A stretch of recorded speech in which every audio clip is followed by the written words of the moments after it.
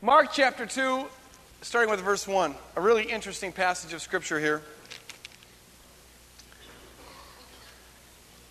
A few days later, when Jesus again entered Capernaum, the people heard that he had come home. So many gathered that there was no room left, not even outside the door of the home where he was at, and he preached the word to them. Some men came, bringing to him a paralytic, a person who was paralyzed, carried by 4 of them.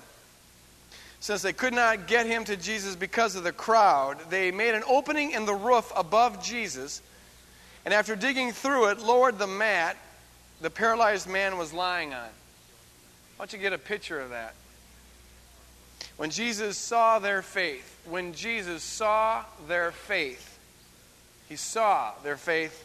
he said to the paralytic, Son, your sins are forgiven. And then later on in verse 11, he said, Take up your mat and walk. Let's pray. Father, your word is so vital to us. It's the bread of life. It's what instructs us and transforms us. But Lord, it only becomes that to us when your Spirit is working in our lives and Spirit working through our words to transform, Lord God, to have that transforming power. So, Lord, we pray that this morning your word would go forth with power. Power to break strongholds. Power to heal the sick. Power, Lord God, to break mental blockades that the enemy has set up in our lives that torment us. Power, Lord, to heal marriages. Power, Lord, to forgive sins. But, Lord, your Spirit has got to do that. We trust in your Spirit to do that, Lord. And, Lord, I just have a sense that you have in store for some here this morning something really great, and I pray that you'd bring that out. In Jesus' name we pray. Amen. I want us to just notice 2 things about this passage. The first thing is this. I want us to look at how persistent and just how radical the faith of the people who are carrying that paralytic was. Whatever. We would, I think, understand it if that paralytic would have said, that paralyzed man would have said, you know, this is the way I was born, and this is just the way it's going to be, and don't bother trying to pray and do this radical, fanatical, religious stuff for me. This is just the way things are, and you got to deal with it.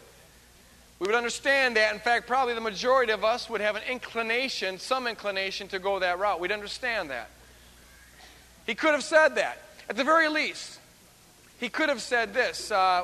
His friends want to take him to Capernaum, and his friends want to take him to this house. They hear about a Jesus. They don't know much about Jesus. They don't have much theology, but they do know that this Jesus heals people.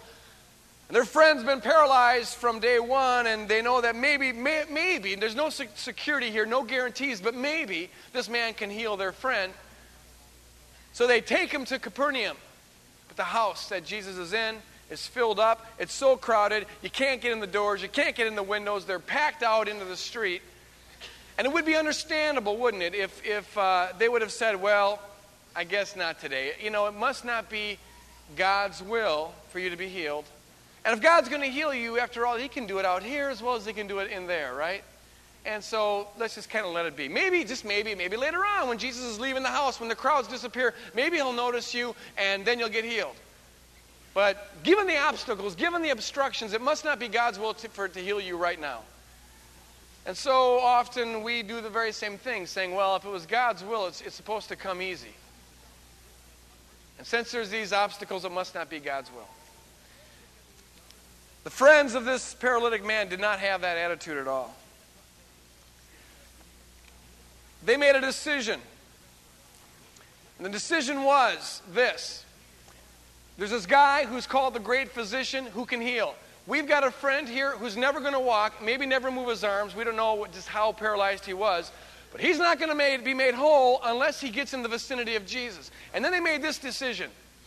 We are going to do whatever it takes to get him into the presence of Jesus Christ. Because we believe that just maybe this guy can do something to help our friend. They made a decision to go the whole way.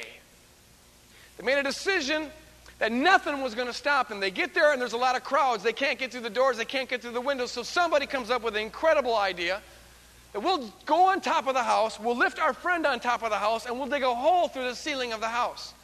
I'll try to get a picture of this. Here's, Jesus is giving a sermon in this house, and there's all these crowds there, and there's a bunch of, 4 people, I guess? There actually was more friends that the paralytic had. The only 4 were carrying him, but they climb up on top of this house. We don't know how they got there. Maybe they stole a ladder. Maybe they climbed up on the windows. Maybe they got up on each other's shoulders.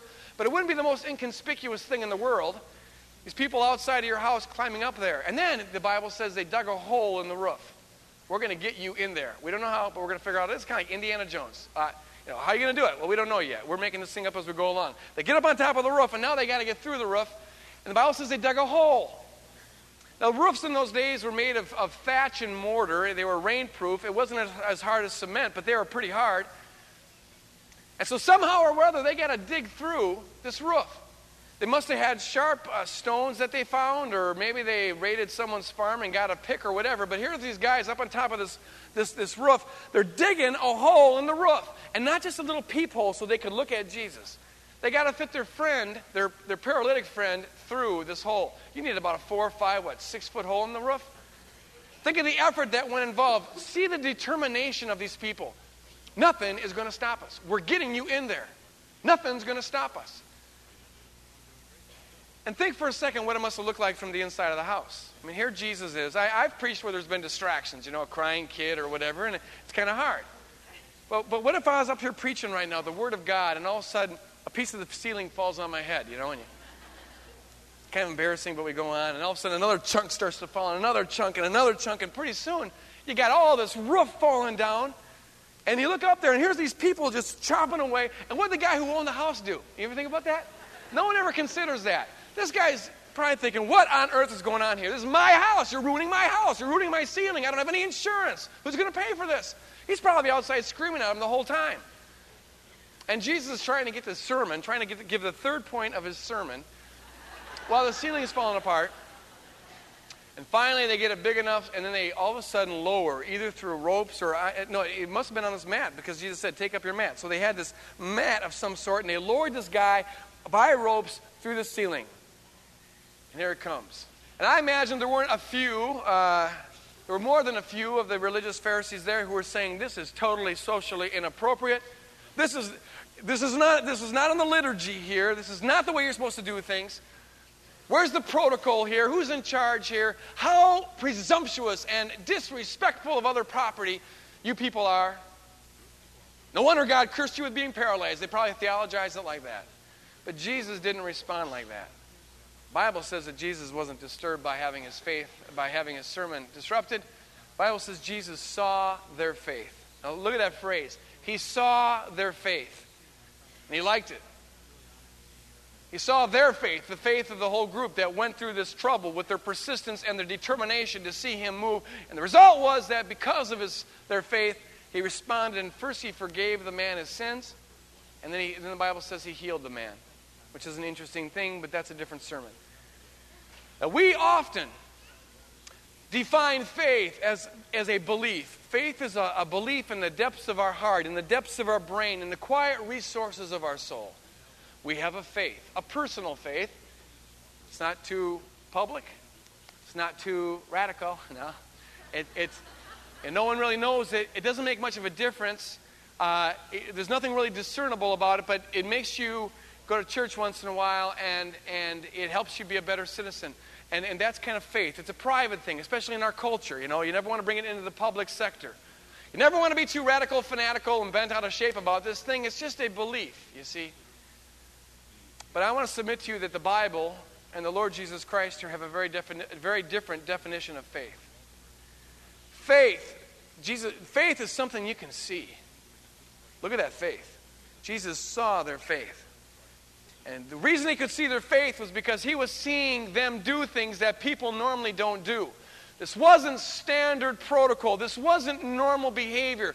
Most people would have given up. Most people wouldn't have done this. Most people wouldn't have been bent out of shape. Most people wouldn't have had this determination, but they did. And that to Jesus showed the kind of faith that they had. They had a faith which worked and would do anything it had to do to touch the throne of God, to see God move, to see their friend healed. And Jesus said, that's the kind of faith I like, and he responded by healing the man. Faith for Jesus is something that's kind of radical. It's got a radical edge to it. It's got a power to it. It moves things. It shakes things. It transforms things. It's not a quietistic kind of compromising acquiescence to the status quo. What a phrase. It's not a I can't say it again. It doesn't just sort of accept. It doesn't just flow along. Oh, this is the way it's always been. This is the way it was always going to be. We must just kind of accept things. Faith, this kind of faith says, I will not accept it because God is more powerful. God can move. God can heal. God can transform. And I will not accept things the way they are now. We want to see God move, and we will do whatever it takes, by whatever means, however, we're going to do it to see God respond to this situation. It's wrestling with Jacob in Genesis 31, where Jacob says, I'm not going to let you go, to the angel of the Lord, wrestling all night. I'm not going to let you go until I receive my blessing. That kind of persistence. The widow who knocks on the judge's door day and night, the Bible says, just nagging the daylights out of this judge to get her case heard. And Jesus said, that's how you ought to pray. That's the kind of faith I'm looking for, this pressing on, radical kind of faith that makes a difference, that transforms lives, that changes things. You see, there's a part of us that likes the status quo. I mean, none of us like to be different. None of us like to be weird. None of us like to feel abnormal, right? None of us like to stick out too much. We like things in the middle. We like to fit in. We like to be socially appropriate. We don't want to always be noticed. There's a part of us that's like that, and that's not bad. But that can't be Lord of your life. Amen? Sometimes the Lord calls us to move outside of our comfort zone. Sometimes a lot hangs upon whether or not we move out of our comfort zone. And God always blesses us when he moves us with the kind of faith that moves us out of our comfort zone. That is to say, what we're used to, what we're comfortable with, what is convenient for us. Sometimes God says, heck with what is comfortable to you, heck with what is convenient. I want you to do a radical thing here, move in it, and I'll bless you. Several months ago, there was this guy who had cancer up and down his back and into his brain. We talked about that, and we went and prayed over him, and the Lord healed him, and he went down to Rochester, Mayo, and they couldn't find any cancer, when 3 weeks earlier they found cancer up here in Ramsey Hospital or whatever it was. But I want you to know this about that situation. This guy had never been around charismatic types before. He'd never seen anyone prayed for, hands laid on people. He'd never heard of anointing someone with oil. But we got over there, 8 people, and we anointed him with oil. He saw that it was scriptural. It felt weird. It felt kind of odd. You know, he comes from a Lutheran background. This isn't the way Lutherans do things. But you know what?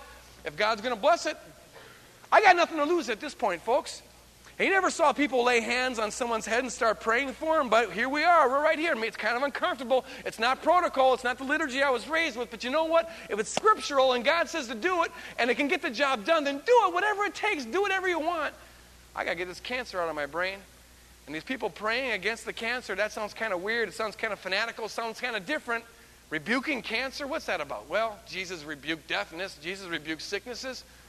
So if Jesus did it, and I have got a hope of this healing my cancer, go ahead and do it. But this guy could have just rolled over and played dead, and maybe he would be dead. He could have just said, well, I'm not used to that, and I don't feel comfortable with it, and it's kind of invading my personal space or whatever. But sometimes God calls you to have the kind of faith that will rip up some stranger's house to see God move, and sometimes he calls us to have that kind of faith. Several years ago, I was at a church. I used to go to the Open Door, and I preached in a lot of different churches, but that was my home base. And they had a ministry of people that would go to people's houses and clean houses. And I don't mean sweep floors. I mean flush out demons. You know, if a house was being bugged by demons. And I honestly thought that these people were the kookiest, flakiest people on the planet. I didn't have a lot of time for people who talked much about demons and house cleansing and cast demons out of rooms. And I thought they were reading too much Frank Peretti, you know, and had seen too many Linda Blair movies, you know, and Ghostbusters 1 and 2, and, you know, and I just thought, you know, I love the church and I love the people, and I never openly criticized them, but I'm telling you what I thought inside. I thought, El Flacoville, that's what it all was. And then there came a time about 3 years ago where I came under, me and my family came under this spiritual attack, and it was crazy, and it was bizarre. And I thought I was going crazy. For about 6 months, it kind of escalated. And I'm telling you, there was a spiritual presence that got to the point where it was so tangible, I saw it. And even in telling you that, I feel like I'm from El Flacoville. But I'll tell you this. I finally got to the point where I quit trying to rationalize it and explain it away, and I called the old Flakyville Ghostbusters, and I said, will you please come over to my house? Because I got something going on here that I don't understand. And they said, we'll be glad to. And they came over to my house, and we prayed. We went up and down the stairs, went around rooms, anointed things, and cast out things. And the whole time I'm thinking, what would my Yale professors say if they saw me right now? This feels about as crazy as anything I've ever done. This feels weird, And he's like, ooh, I don't know. It just felt weird. But I want to tell you something. The nightmares and the presences and the visions and all that kind of stuff that had been escalating for 6 months stopped on a dime when these people came over and did their flaky stuff. And I'm glad they did it. Praise God. If it's biblical and it works, who really gives a rip what anyone else thinks? I've said it before and I'll say it again. Normality is way overrated, folks. We're as a whole far too afraid of what somebody else might think, giving into the pattern of this world. Sometimes God calls us to exercise a faith that is outrageous, that will do crazy things. And I want to challenge you this morning to allow God to be moving you out of your comfort zone. Let God invade your space. I can't invade your space to try to move you out of your comfort zone. No worship leader should try to invade your space to move you out of your comfort zone. But God has the right to invade your space to move you out of your comfort zone. And so let's take the small and move to the big. Maybe one area that you need to be challenged with, the Holy Spirit maybe would challenge you with, is maybe something as insignificant as raising your hands in worship. And you can say, well, that's a small thing. I'm just not comfortable with that. And I'm not invading your space here. Go at your own pace. I don't care. But I'm just giving this for your benefit. And maybe sometimes people, they say, I'm not comfortable with it. It just doesn't feel like me. It feels weird. Someone's watching. They'll think I'm weird. And God can bless me without doing that anyways. Well, that's probably true.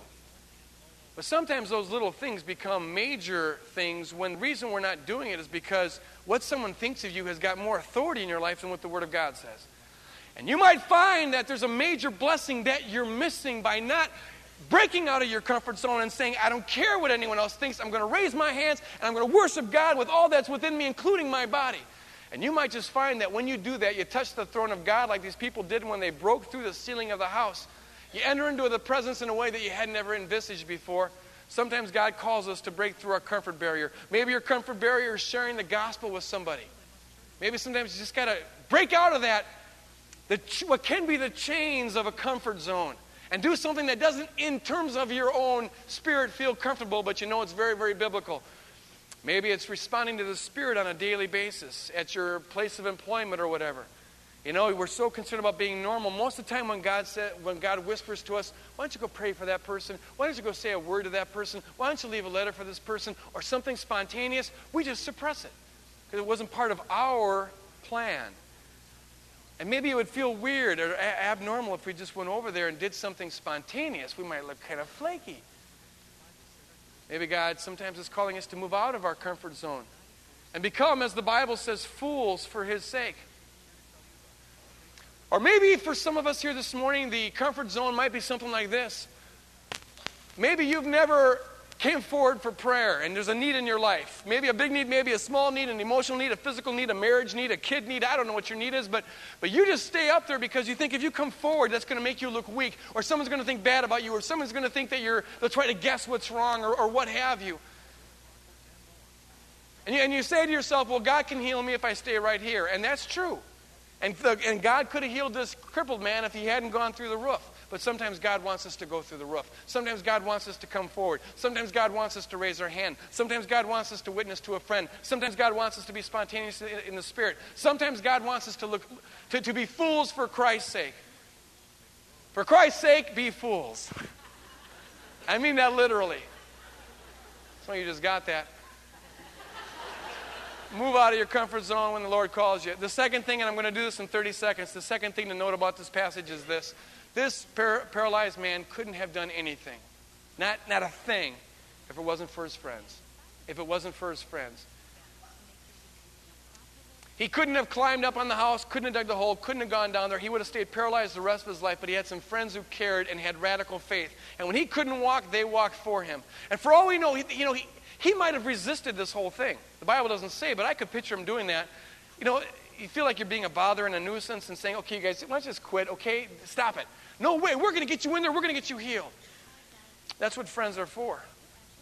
And it really is a great type of what the body of Christ is supposed to be. Every one of us here this morning needs people such that when we are weak, they can be strong. And when we can't walk, they can walk for us. And when we're paralyzed, they can be mobile. And when we doubt, they can have faith for us. None of us were ever meant to go it alone. That's not God's design, to have faith all by our own little individual self. The way the Bible sets it up is that sometimes my healing isn't just dependent on my faith, it's dependent on your faith. It was the faith of all these people that got that guy made whole. We are one. We are one. We need one another. We need to lean on one another. When I'm weak, I need people to be strong. When I'm strong, there are people who are weak and need me. And I also need them to lean on me, because that's what makes me stronger. Bear one another's burdens, the Bible says. Lean upon one another. And that's how the church grows. We can't do it on Sunday morning, folks. This is when we all come together and worship God, and that's beautiful, and we need that. But there needs to be times where we get together in our house churches, in our small groups, where we got people who care about us.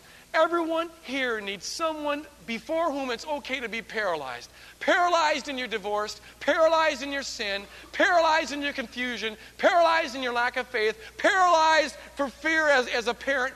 Whatever it is that paralyzes you, you need a group of people who need to know about it and who don't judge you for it, but rather can carry you on the stretcher into the presence of Jesus. And when you can't be radical, they can be radical for you. All of us need that. And the church is God's means by which that's supposed to happen. And I want to encourage you, and this is part of moving out of your comfort zone, each person here to begin to move in that area, to begin to consider plugging into the body of Christ. And if you don't know people here, join the crowd. A lot of people don't know people here. But if you call the church office, we'll begin to try to get you networked. And it doesn't mean that you're going to be committed for the rest of your life to a group of people that you don't like. It just means you try it out.